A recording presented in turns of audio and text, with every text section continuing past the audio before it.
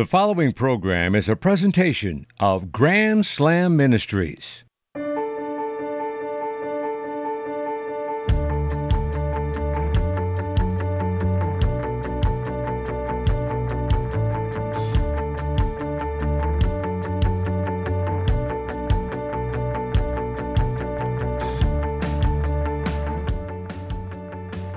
Hi again, everybody, and welcome to this week's edition of the Dan Scott Show, as you just heard, and as always, presented by Grand Slam Ministries. I am Dan.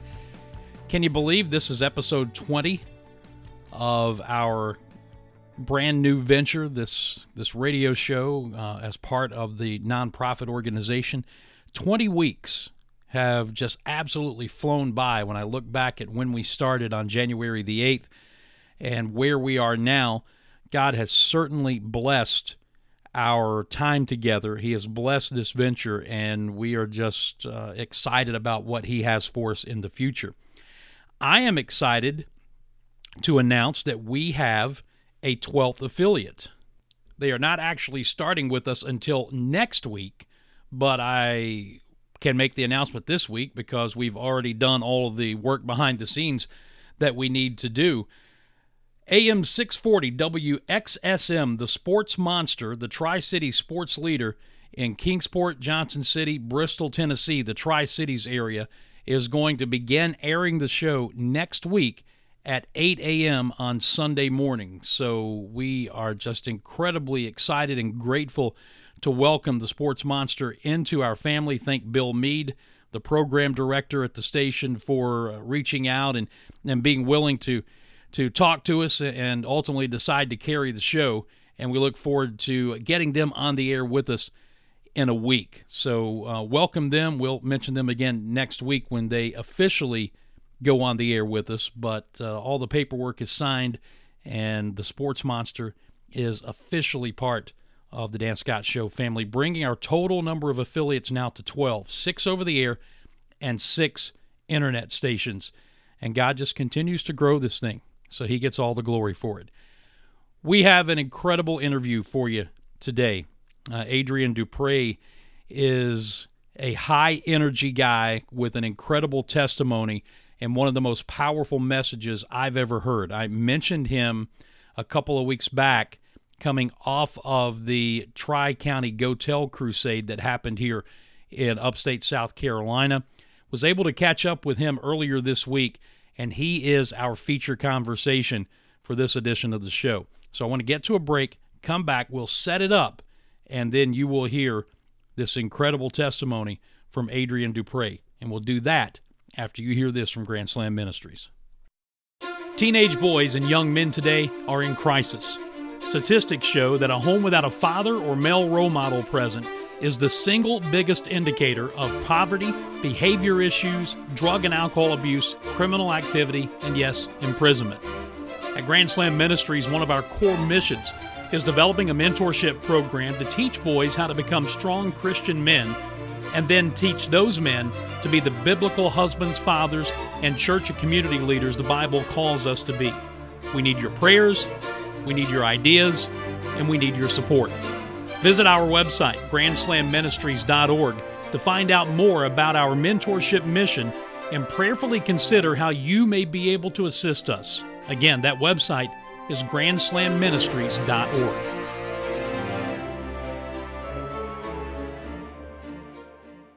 Want to see a listing of our affiliates? Check out videos or listen to past shows and explore our archives? It's all available at our website, danscottshow.org. And now, back to the show.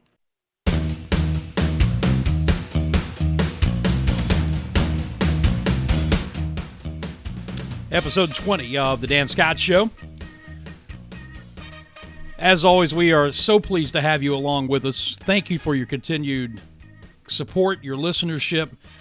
All we ask that you do is you share the show, you tell other people about it.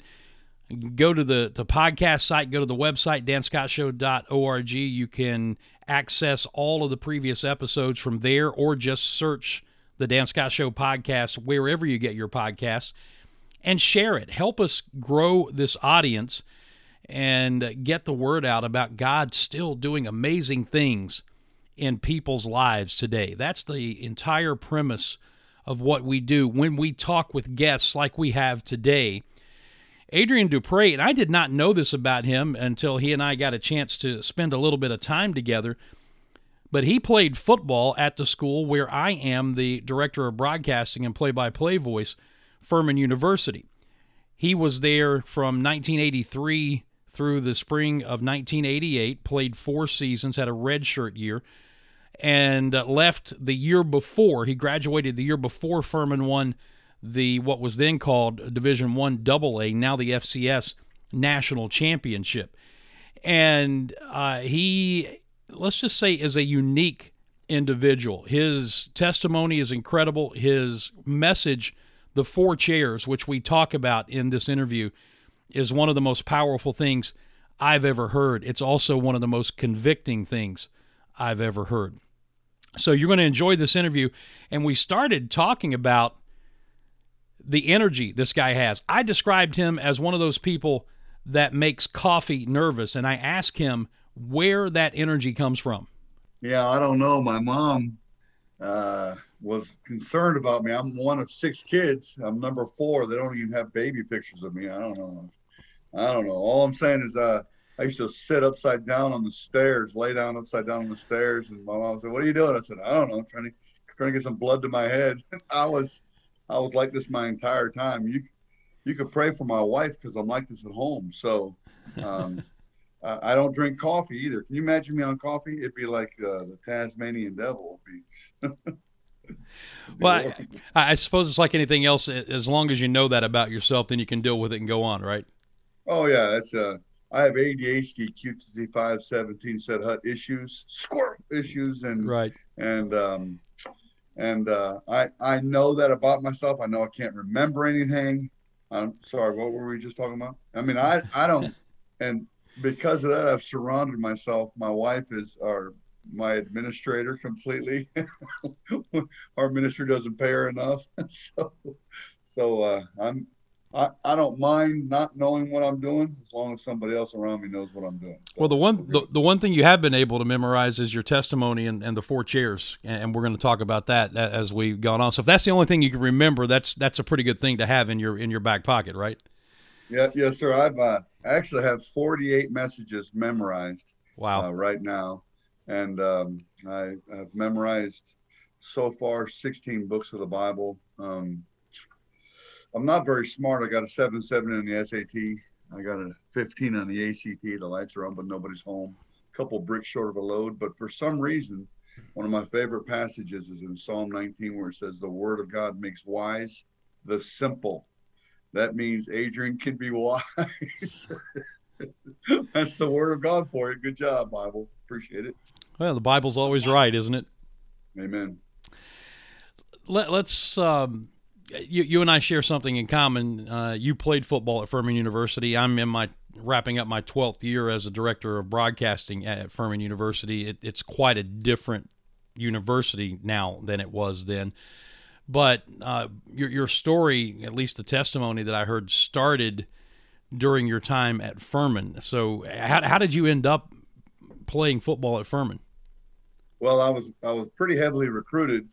As a junior in high school, I was 6'3" and weighed 135. But then my senior year, I grew 3 inches to 6'6" and weighed 205 as a senior.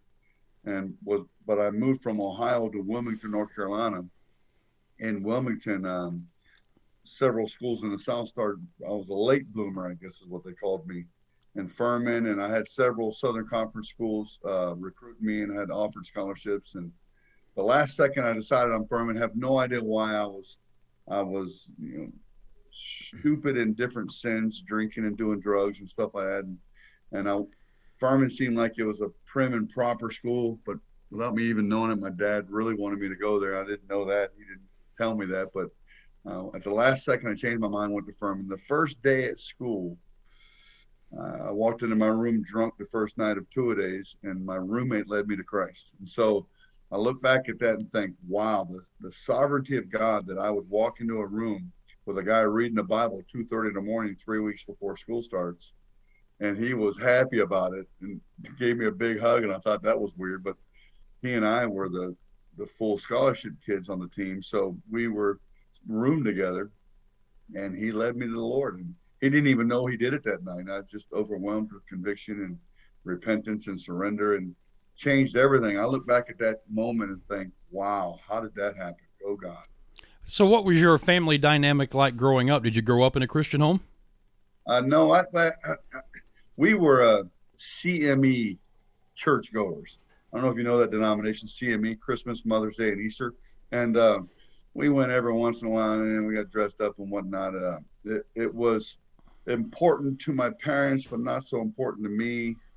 I knew a lot about Jesus. If you would ask me if I was a Christian, of course, because I'm from America. And so I figured, of course, I'm saved. But for the first time ever, I realized my sins hurt God that night at Furman, the first morning in E-dorm, room 214, and August 17th. Matter of fact, I'm coming up on my 40th anniversary for me being saved, 1983. When I got saved. And so I think we're in 2023, I don't know. But 40 years of me being born again, I look back at it and think, I knew a lot about God. I saw Jesus of Nazareth on television. I saw Charlton Heston, the Ten Commandments. Moses, I saw that. But no one had ever really shared the gospel with me. I remember one little kid came up to me, a wrestler in school, asked me if I'd go to church with him while I was in high school. And I was the big partier guy. And I was very intimidated by that guy the rest of the year. He didn't know it, but I don't know his name. I wish I could meet him one day. I guess I'll meet him in heaven, because that's what really sparked me when I walked in the room and I thought about that guy. He was the one who really loved Jesus. So interesting. How did you get on the wrong path? You talked about drinking and drugs. How did that door open up for you as a high schooler? That's a great question, because no one's ever really asked me that before. But that's my job, Adrian. I try to be different. This is Dan Scott, and we are here live. Okay, so I moved from Ohio. My father was transferred from Massillon, Canton, Ohio, big football town where the Pro Football Hall of Fame is, and he transferred down to Wilmington, North Carolina, right before my senior year in high school. And because I left all my friends and everything like that, I kind of went off the deep end, had an attitude, different things like that. So that's how I went into drinking and drugs and stuff. And that was, I look back and think, boy, the Lord really, really saved me, because the week before I got saved, I woke up in a gutter not knowing how I got there. And if my coach, Dick Sheridan, had found out about that or even known about that, then I would have been off the team. And so there wasn't much room for people to get arrested. Right. At Furman. So I'm just glad that God in His sovereignty kept His hand on me and protected me. We're doing this via Zoom, so the people listening obviously can't see your facial expressions, but I can, and it pains you to talk about that. And I have a similar story. I didn't get saved until I was 45, so I'm coming up on my 11th anniversary. Preacher's kid, by the way. But it's part of the testimony, but you have to be careful when you share stuff like that, because you don't want to glorify the sin. You want to glorify the Savior who saved you from the sin, right? Well said. Very well said. The sin, I remember repenting or confessing 31 sins that night. And the reason why I remember that was 31 is because I wrote them all down the next day, and was just shocked. I realized for the first time ever that my sins had actually hurt Jesus.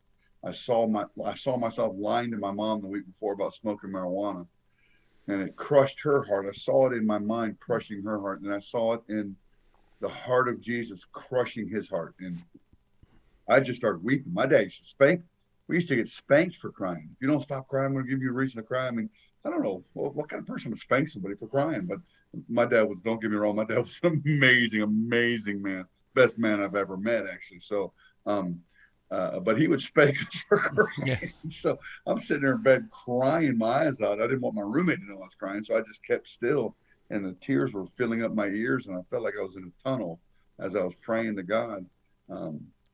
And everything from that point on changed. I read the book of Matthew, next morning before practice. By the end of the week, I'd read the whole New Testament. Didn't even have a Bible. I used my roommate's Bible. So, so it was, everything changed from that point on. I started preaching, literally, I started preaching 3 weeks later. 3 weeks later, they asked me at Furman to speak at the FCA to share a timeout. I said, what's a timeout? They said, it's a testimony. I said, what's a testimony?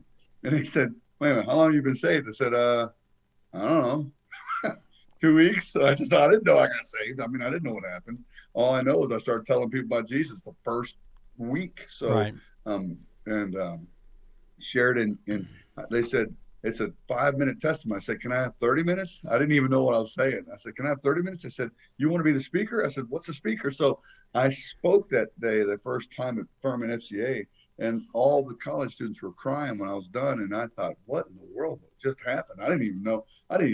So all I know is it's a pretty dramatic change in my life. We're visiting with Adrian Despres, who I had the privilege of watching in action at the recently completed Tri-Cities Go Tell Crusade in Liberty, South Carolina, share his testimony and share his message to Four Chairs, which we're going to get into here in just a bit, doing ministry all over, not just all over the country, but you go all over the world when you're fully booked and doing things, right? I've been in 37 countries. But if you don't mind, I hate to correct you because you're 10 times more a man than I am. So, but let me just correct you. My name is not Despres. It's actually Despres. Now, you need to know Steve Spurrier introduced me 150 times, and he got it right one time. So don't be upset or frustrated. Well, you know, that's I'm glad you did that because this will probably shock people, but I do try to get things right. But I swear Rick Gage told me your name was Despres, so I'm gonna blame Rick. You can remember it this way. I wanted to name my son Neil to pray. Neil to pray. So. Well, no, I'll remember it now. I mean, nothing like being corrected on live radio. That's fantastic. I love it. Adrian Despres is our guest here today. I forgot where I was going now. This is great. This is what makes this show different than any other. You know, the host sometimes loses his mind. So you started that journey, and it sounds like a lot of people when they first get saved, you went from not being saved to you're going to be super Christian immediately. What kind of roadblocks did you run into? Some of the self-doubts that I've had, I've warred with low self-esteem stuff, you know, my entire life, I guess. But some of the self-doubts, some of the, you know, questioning, am I any good for this? All I know is I remember the first time I went up we had a place outside of Furman called Paris Mountain. I mean, it wasn't a mountain, it was a hill, but it was pretty famous for,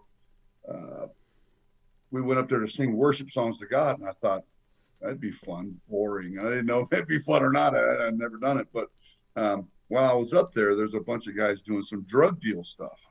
And they were in charge of the mountain at that time. So I ran down the middle of them and said, hey, guys, I used to do this stuff before I got saved. I got saved last week. Do you guys want me to tell you how to find Jesus? And this whole group of people who were doing drug deals took off running off the hill. I ran after them, of course. I mean, duh. And started telling them more about Jesus. And they said, get out of here. We don't want nothing to do with you. I said, oh.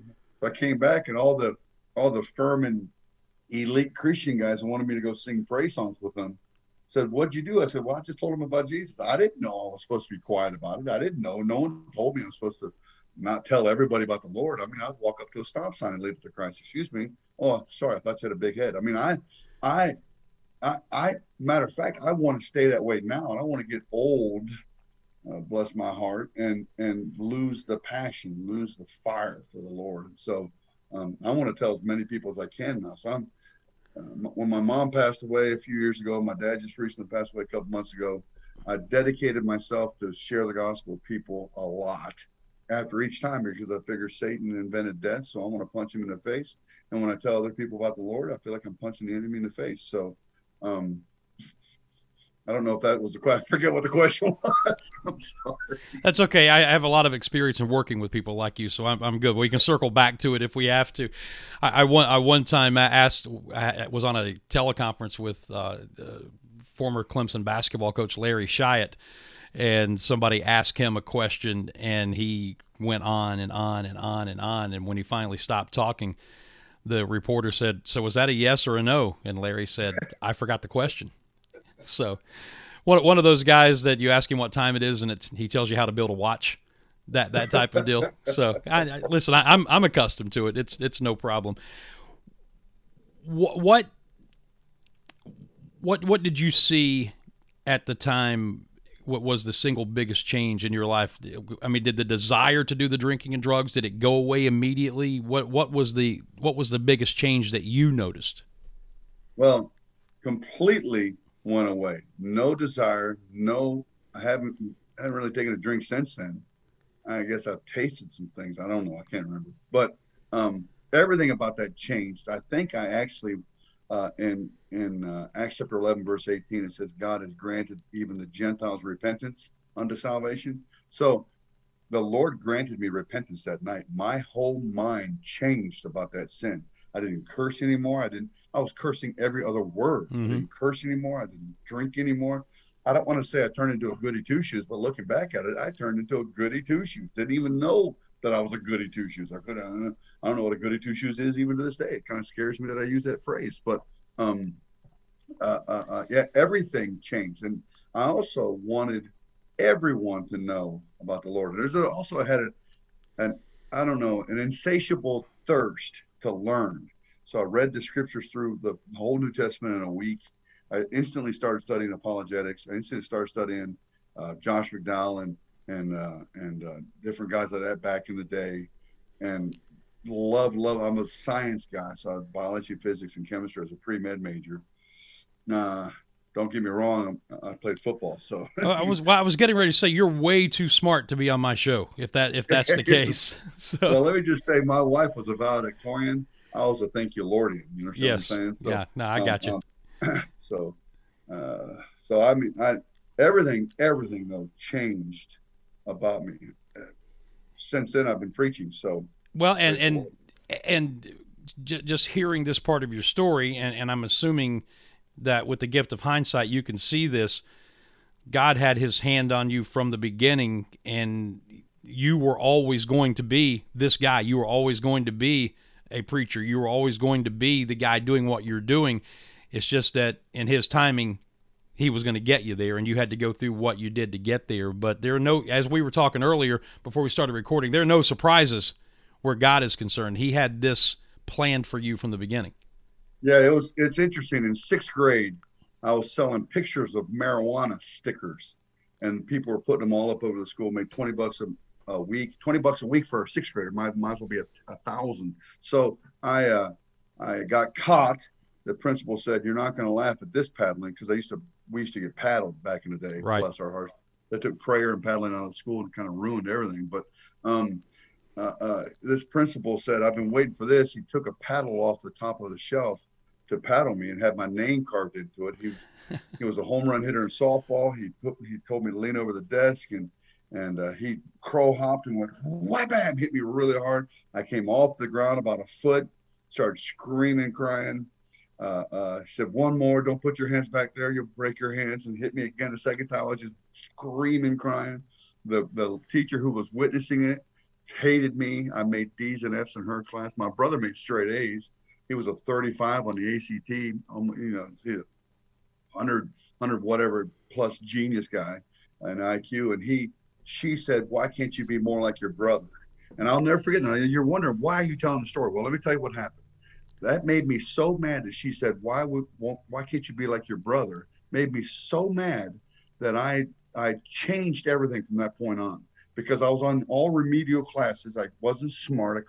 Had ADHD, I guess. I don't know. I got spanked for it. I didn't take any Ritalin, but we were disciplined. So I decided every time I played 5 sports as a 7th grader: football, basketball, baseball, ran track, and wrestled. You could do that up in Ohio. You could wrestle all the way up until 8th grade, because basketball and wrestling was at different times. And so I played 5 sports. Every time I came home, I'd sit at my dining room table, roll the cloth back, set an egg timer for 2 hours. Wait a minute, excuse me. And for 2 hours, I would do all my homework Every day had an egg timer there. My mom would make me a sandwich, and I would set my alarm clock for 2 hours, and I'd get done with all my homework after the first hour. And I'm sorry, I'd just be sitting there, and I'm not going to just sit there. So I'd read the next day's material. I didn't understand it then, and then the teacher would be teaching the next day, and I'd raise my hand. Can you explain that one more time? I made straight A's in 7th grade, straight A's in 8th grade, made 1B in 9th grade. I had a 4.85 GPA. So I'm offered by Furman University. I'm sitting in the room with the admissions counselor, and the admissions counselor looks at my SAT score, 770. That's an F minus. That's the lights are on, but nobody's home. Then he sees the ACT score is 15, which validates the 770. And he looks at the coach and slams the paper down and says, "How dare you bring this guy in here? He can't handle the rigors of Furman's FCA." And the coach screams at him and says, "Look at his transcripts." And the guy sees my 4.85 GPA. I was in 3 different choirs. I was in drama club. Played 3 sports as a high school player. And he sits back and says, "I know what he's thinking. He's probably thinking you've cheated. He said, how do you explain this?" I said, "Well, every day I came home from school and I studied 2 hours every day. I'm not smart. I'll be the dumbest person in this entire school, but nobody's going to work as hard as I will work." And the guy looks at me and says, "Wow," and lets me in. First day of school, I get saved. So I go all the way back to when I got paddled, and it changed everything. Wow, what a powerful story. Adrian Despres is our guest on this week's edition of the Dan Scott Show. When did ministry become a full-time calling on your life? When did you feel that? After my sophomore year in college, I was reading a book by a guy named Brother Lawrence and Frank Laubach called "Practicing the Presence of God." And the book said, just a little thin book because that's my favorite kind of book to read. But the book said, can you live every second acknowledging Jesus as your Lord and Savior? And I said to myself, no, I can't do that. I'm a sinner. I was allowing for that in my life. I can't do that. And the next line said, stop calling yourself a sinner. You're a saint who sometimes sins. You're not a sinner. And I went, oh, my stars. I'll never forget. I got off my bed, started weeping, started confessing my sins. And at that point there, I said to the Lord, I'll never forget it. I said, okay, I will be your minister, whatever you want me to do. So that's when I was called into full-time ministry. After my second year of seminary, I was asking God one day, should I be an evangelist? Should I be a pastor? Should I be a youth pastor? Should I go to medical school, be a medical missionary? I got the lowest score in the history of Furman on the MCAT, so I don't know if I was going to do that. But should I do that? For some reason, I couldn't take those tests. But I had it all narrowed down to 5 different options, and I was begging God. On Tuesday, I was sharing my testimony in chapel at Columbia International University, where I went to seminary. They asked me I was one of the 7 students they asked in God's providence. I was one of the guys picked, and the president, after my testimony, grabs me by the arm and says, "You're an evangelist. You should tell everybody." I thought, wait a minute, I was just praying about that the day before. Then on Wednesday morning, I'm driving down the road to go do a little prayer meeting for the University of South Carolina's fraternity systems. We'd walk around it every Wednesday morning at 6 a.m. They didn't know because they were asleep. Right. So, we're walking around praying for them. And on the way down there, the Lord made it clear to me and set up a vision in my mind, exploded my car. It felt like I yelled at a homeless guy, "I'm supposed to be an evangelist." That was Monday, Tuesday, Wednesday. Now, Thursday morning, this is going to sound a little bit weird, but Thursday morning, I get a phone call from a guy named Dwight Robertson. Dwight's the president of the ministry I work with now. He said, the guy who went after me in Testimony Chapel was a holy guy, Mick Veach, great speaker, great lover of missions. He's just an awesome guy. Well, Dwight led him to Christ and discipled him. I said, well, you must be a stud, so how can I help you? He said, would you be interested in being an evangelist on our staff? And I dropped the phone. It was I tell you how old I am. It was a corded phone. So I remember pulling up the cord and holding it. I said, wait a minute, who are you? Are you liberal, conservative? I didn't know. So he tells me who he is.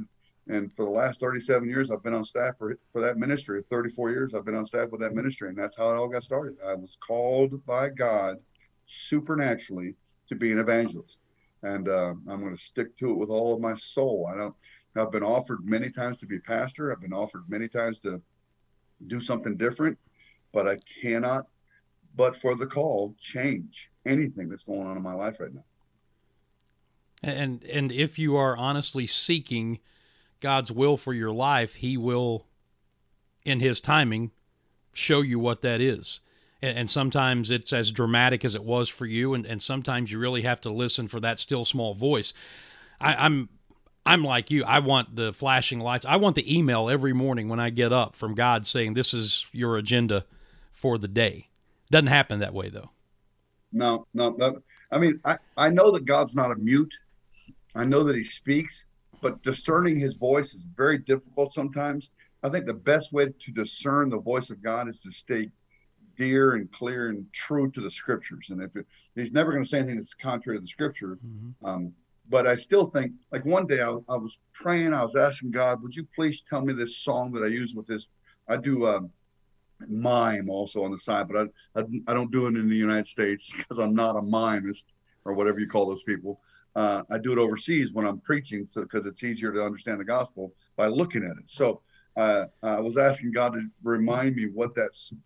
I was thinking about it for 6 years, honestly, 6 years. And then finally I said, why don't you just ask God? So I said, Lord, what was the name of that song that I used with that mime? Because I wanted to do it again. And as soon as I said it, the thought come to my mind, that's the song. And I said, oh, that's it. Why did I ask God earlier? I don't know. I know he speaks to us in that still small voice. Sometimes it's loud for some people, but for me, it's like a still small voice. I know he speaks to us, but I don't want to say the Lord told me and write it down and add it to scripture, because that'd be, what does it say in Revelation? All the curses of scripture come on you then. So I'm just saying, I do know he speaks to me, but the best way is to stay intimate with him so that you can discern his voice. That's the key. Intimacy. And what happened with me when I was trying to figure out, do you really want me to go into this new nonprofit? Do you really want me to start this radio show? Dragging my feet because I had made some mistakes. I talked about being super Christian earlier. Thinking I was doing things shortly after I got saved that were God's will, and it turned out it was what Dan wanted to do, and I was asking God to bless it, and we know what a disaster that is. But it got to the point where practically every devotion I was reading, every preacher I listened to on the radio, there was something in that message that was like a neon arrow that was pointing directly at me. And then finally, our pastor at Utica Baptist in Seneca, South Carolina, had a message one day, and all this is going on. And the message had nothing to do in particular with my circumstance, but he had a bullet point that literally said, "What are you waiting for?" And that was kind of the impetus to, okay, God, I get it. But it took me almost 2 years to get it. Adrian Despres is our guest. How did you come up with the 4 chairs? Because that's one of the most powerful things that I've heard in a long time, maybe ever. Wow. Matter of fact, I did the men's devotion at our prayer breakfast last week, and I used your book that I bought at the crusade, talked about 1, 3, and 4, and read most of 2 to the group. Right. I don't know. I don't think they were real happy with me when it was all said and done. No, it actually went over really well. But tell me about the 4 chairs. Well, I was in seminary many years ago, and a guy named Bruce Wilkinson, the Walk Through the Bible guy, Prayer Jabez, pretty famous preacher dude. Did I just say preacher dude? I'm sorry. I'm not cool. I'm a boomer. Just relax, you listener peoples. Okay, so this guy named Bruce Wilkinson did a message called The 3 Chairs. To make a long story longer, I was stunned by the message, stunned by it. It just hit me hard. And I remember signing up to talk with him. There's a board I can go in his room and talk with him get a half-hour slot. So I signed up for a half-hour slot to speak with him. I said, I would like to do that message, but I would like to add a chair if you don't mind. He said, well, what chair would you like to add, young man? I said, well, appreciate you calling me that. So I said, I'd like to add the 3rd chair. Now, for a quick 30-second synopsis of the message, the 1st chair, they love God. They're not perfect, but they're getting better. The 2nd chair, they're a Christian, but they've kind of gotten used to God through time. Jesus calls them puke. He loves the people, but the actions vomit to him. The 4th chair, they know they're not saved. The 3rd chair, the one that I added, is someone who thinks that they're saved, but they're not saved and they don't know it. It's the Matthew 7, 13 and 14, broad is the road that leads to destruction, and many are on it, but narrow is the way that leads to life, and few find it. It's the people on this broad road who think they're on their way to heaven, but they're on their way to hell and don't know it. So I explained it to him. He said, oh, He said, I disagree with that theologically. Now, this is where it gets sticky. I said, yes, sir. He was part of the Ryrie camp for those of you who don't know what I'm talking about, real quick, MacArthur versus Ryrie back in 1989. I was right in the middle of all that stuff. And MacArthur said the gospel according to Jesus, that Jesus must be Lord to be Savior. And Ryrie said that you don't have to repent to be saved. And it was a big war. So, and of course, I went down on the side of MacArthur. I don't know what MacArthur's doing now, but I appreciate it. I don't know. But all I know is I was on his side then. So it was pretty awesome, pretty cool. Bruce Wilkinson wrote the foreword for Ryrie's book that answered MacArthur. So Wilkinson, who's in the middle of this war, who wrote the foreword on Ryrie's book, said to me, I disagree with that theologically. I said, I know. That's why I'm asking permission if I can use it. And then he said this to me. Now listen, Dan. Now this is the greatest freedom for me on the planet, because he said, okay, you can use this message as long as you want, as often as you want, change the illustrations, make it your own, which of course I was going to do that. He said, but from the pulpit, don't ever say that you got it from me. And I remember raising my hands in the air. I said, thank you. Because I knew I was going to forget anyways after the first 2 times. So, right.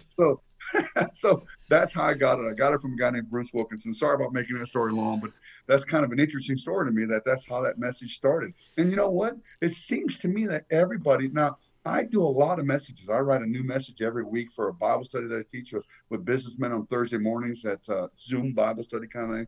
And I also do a bunch of other messages.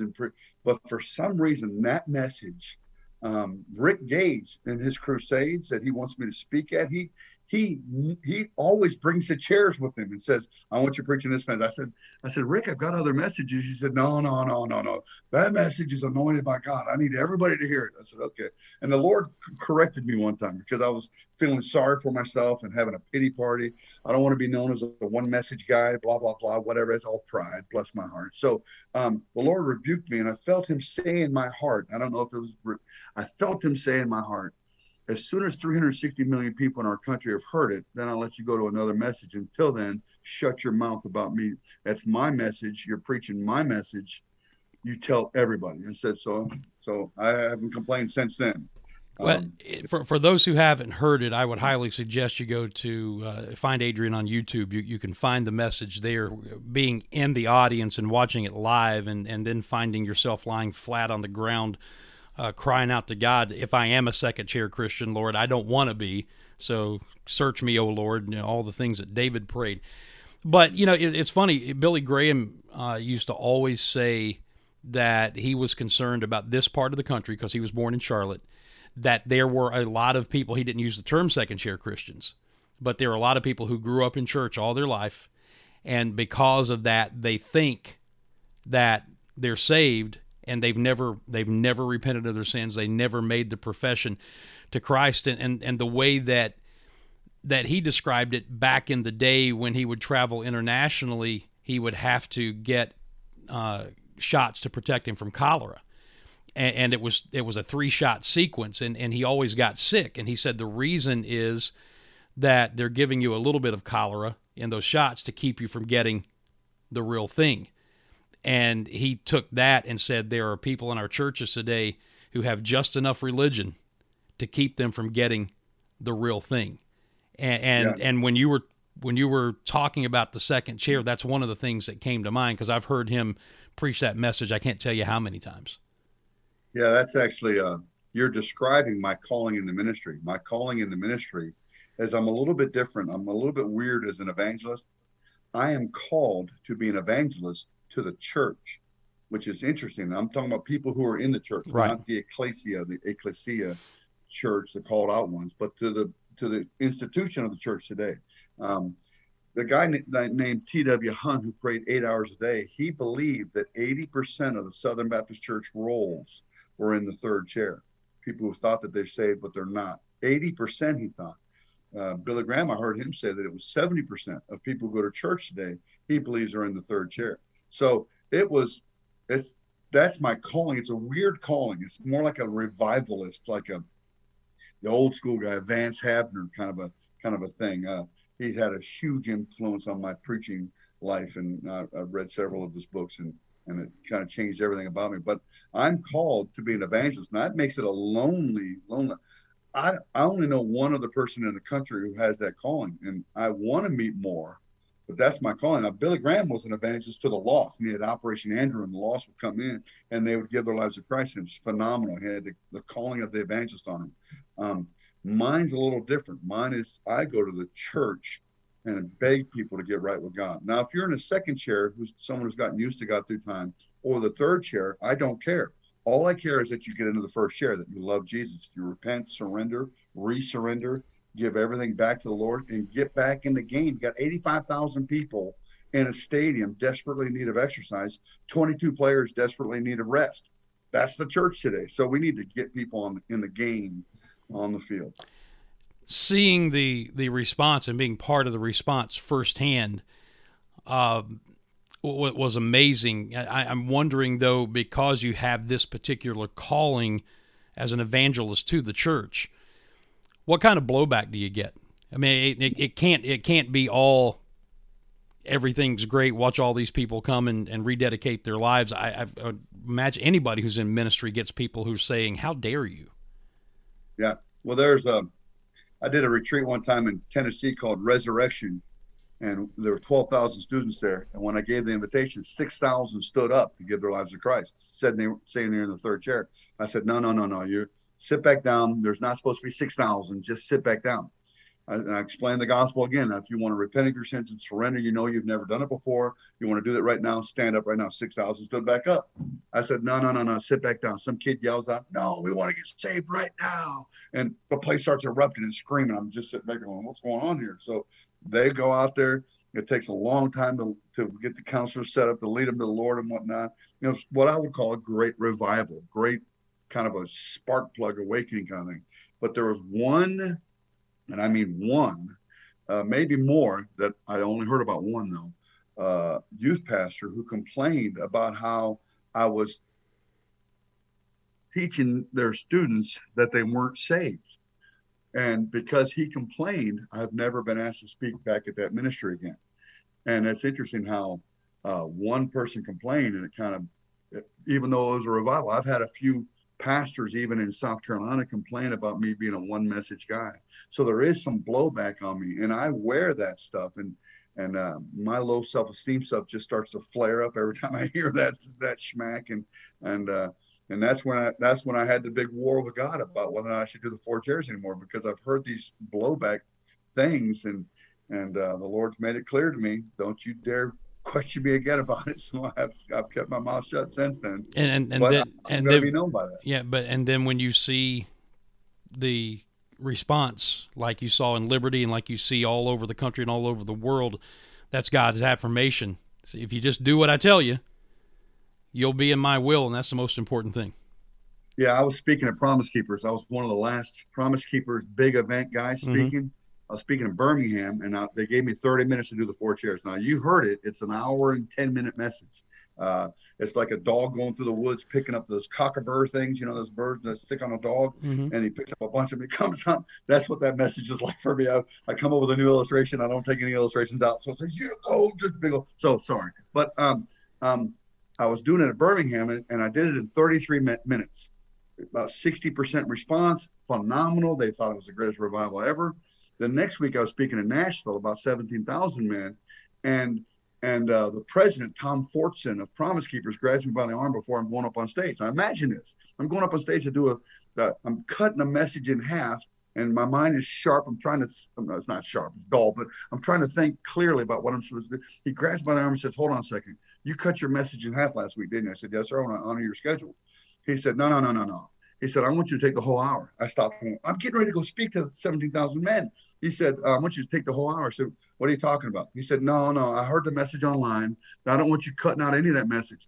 I said, well, we have lunch in half an hour. He said, I don't care about lunch. I have terminal cancer. I don't care about lunch. I said, okay, but what about the lady in the front who had this sign, who was waving the sign during overtime in the front of the conference?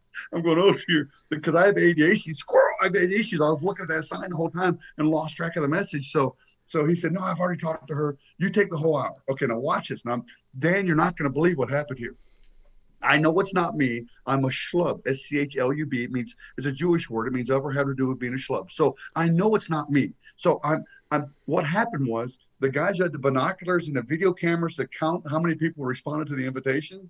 It was a 95% response, 30% third chair, fourth chair, salvation, 30%, men running to the front in this auditorium, running, diving on their faces at the front of this big auditorium in Nashville, weeping and wailing and crying. I had the guy who was I forget the guy's name, but he was 12-time MMA champion, comes up to me, gives me a big hug at my table and says, it changed my life. Your message changed my life. You mind if I help sell your T-shirts? I said, yeah, go ahead. I didn't know who he was. And people are saying, that guy, 12-time MMA champion. So I had a guy walk up to me and say, I came here to cheat on my wife, and your message changed everything. I'm going to go home and get my life right with my wife. And when they did the response, men were weeping and crying, and they told me it was the largest response they've ever had in the history of Promise Keepers.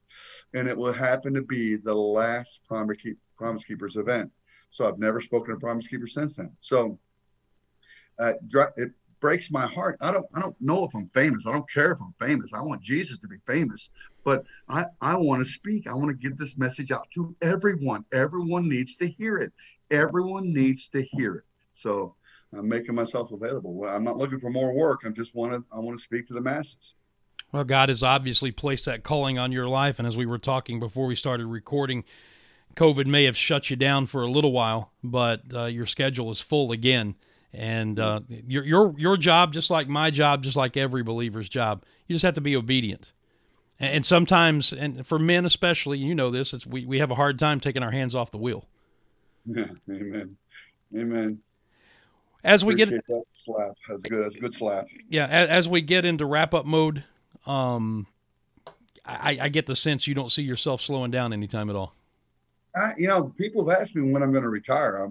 Next year, I'll be 60. Can a man be 60? That's older than dirt. Dirt was invented right after I was born. Now, listen, I'm the last of the boomers. Boomers were 46 to 64. I was born in 64, so I'm the last of the boomers. But I'm still speaking to students, and for my hair, somebody spilled some paint in my hair, so now my hair's white. So both of us, Dan, I don't know if you guys know who Dan Scott is, but he's a Q-tip just like I am. We have some whiteheads. Yeah, so, I'm 56. My excuse is that I was married with 2 daughters. Oh. So I went gray early. So bless your heart. But you're not slowing down. Amen. I've never even thought about retirement. So I could see me dying preaching. One time I came off the stage and my heart had a big thing in it, and I have a stent in my heart now. The doctor called me a walking dead man because my widowmaker was 95% blocked. And one jolt, he said I could have been dead. And so he put a stent in there. So now I'll preach as long as the Lord will have me alive.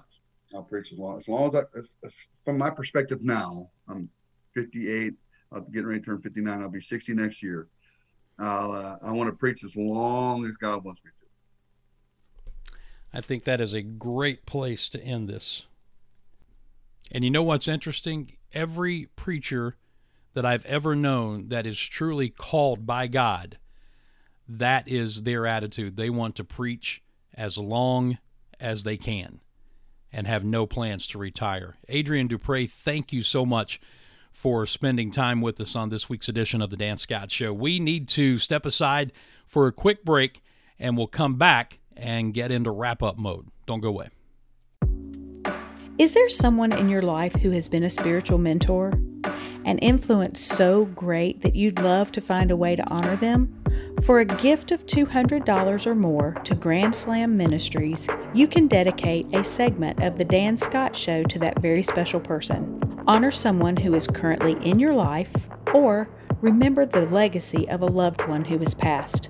Make your gift online at grandslamministries.org, and we will send you an information form which will allow you to tell us all about this special person, how and why they were a spiritual influence, their favorite Bible verses, and anything else that you would like to share. In doing so, you'll be covering our cost of 1 week's production, helping ensure the Dan Scott Show stays on air and continues to share stories of loved ones like yours. In addition, you'll get your own copy of the program in which your loved one's story airs, either by MP3 or CD. Help the legacy of your spiritual mentor reach others with your gift of $200 or more today. Do so online at grandslamministries.org. That's grandslamministries.org. Like what you hear? Have a question or comment? Maybe a guest suggestion? Drop us an email and let us know. Dan@danscottshow.org. And now, back to the Dan Scott Show, presented by Grand Slam Ministries.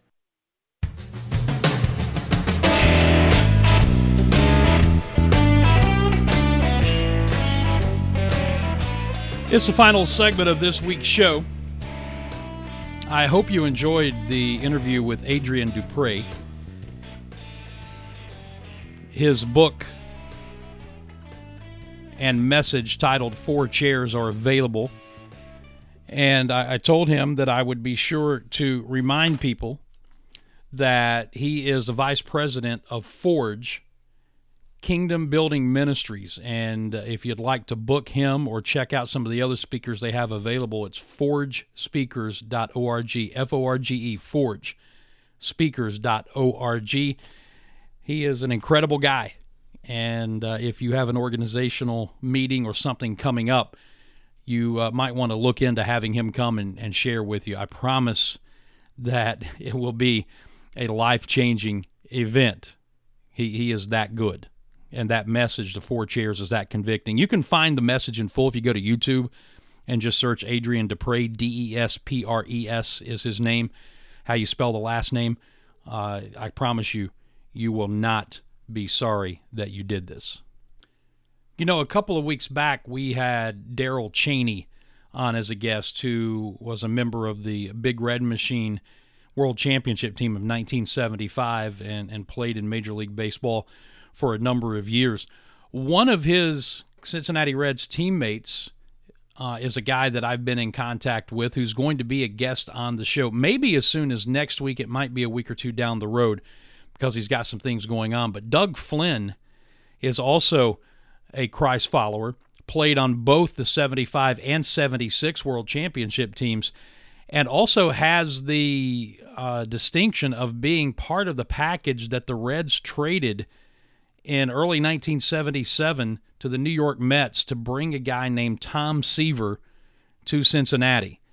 Doug's had a lot of things happen in his life, a lot of great things and some not so great things, and we're looking forward to sharing all of those stories and how Christ has brought him through it all.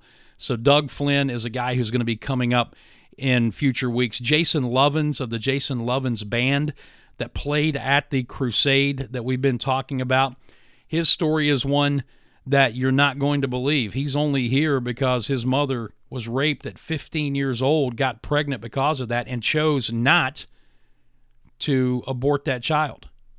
He was that child. It's an incredible story.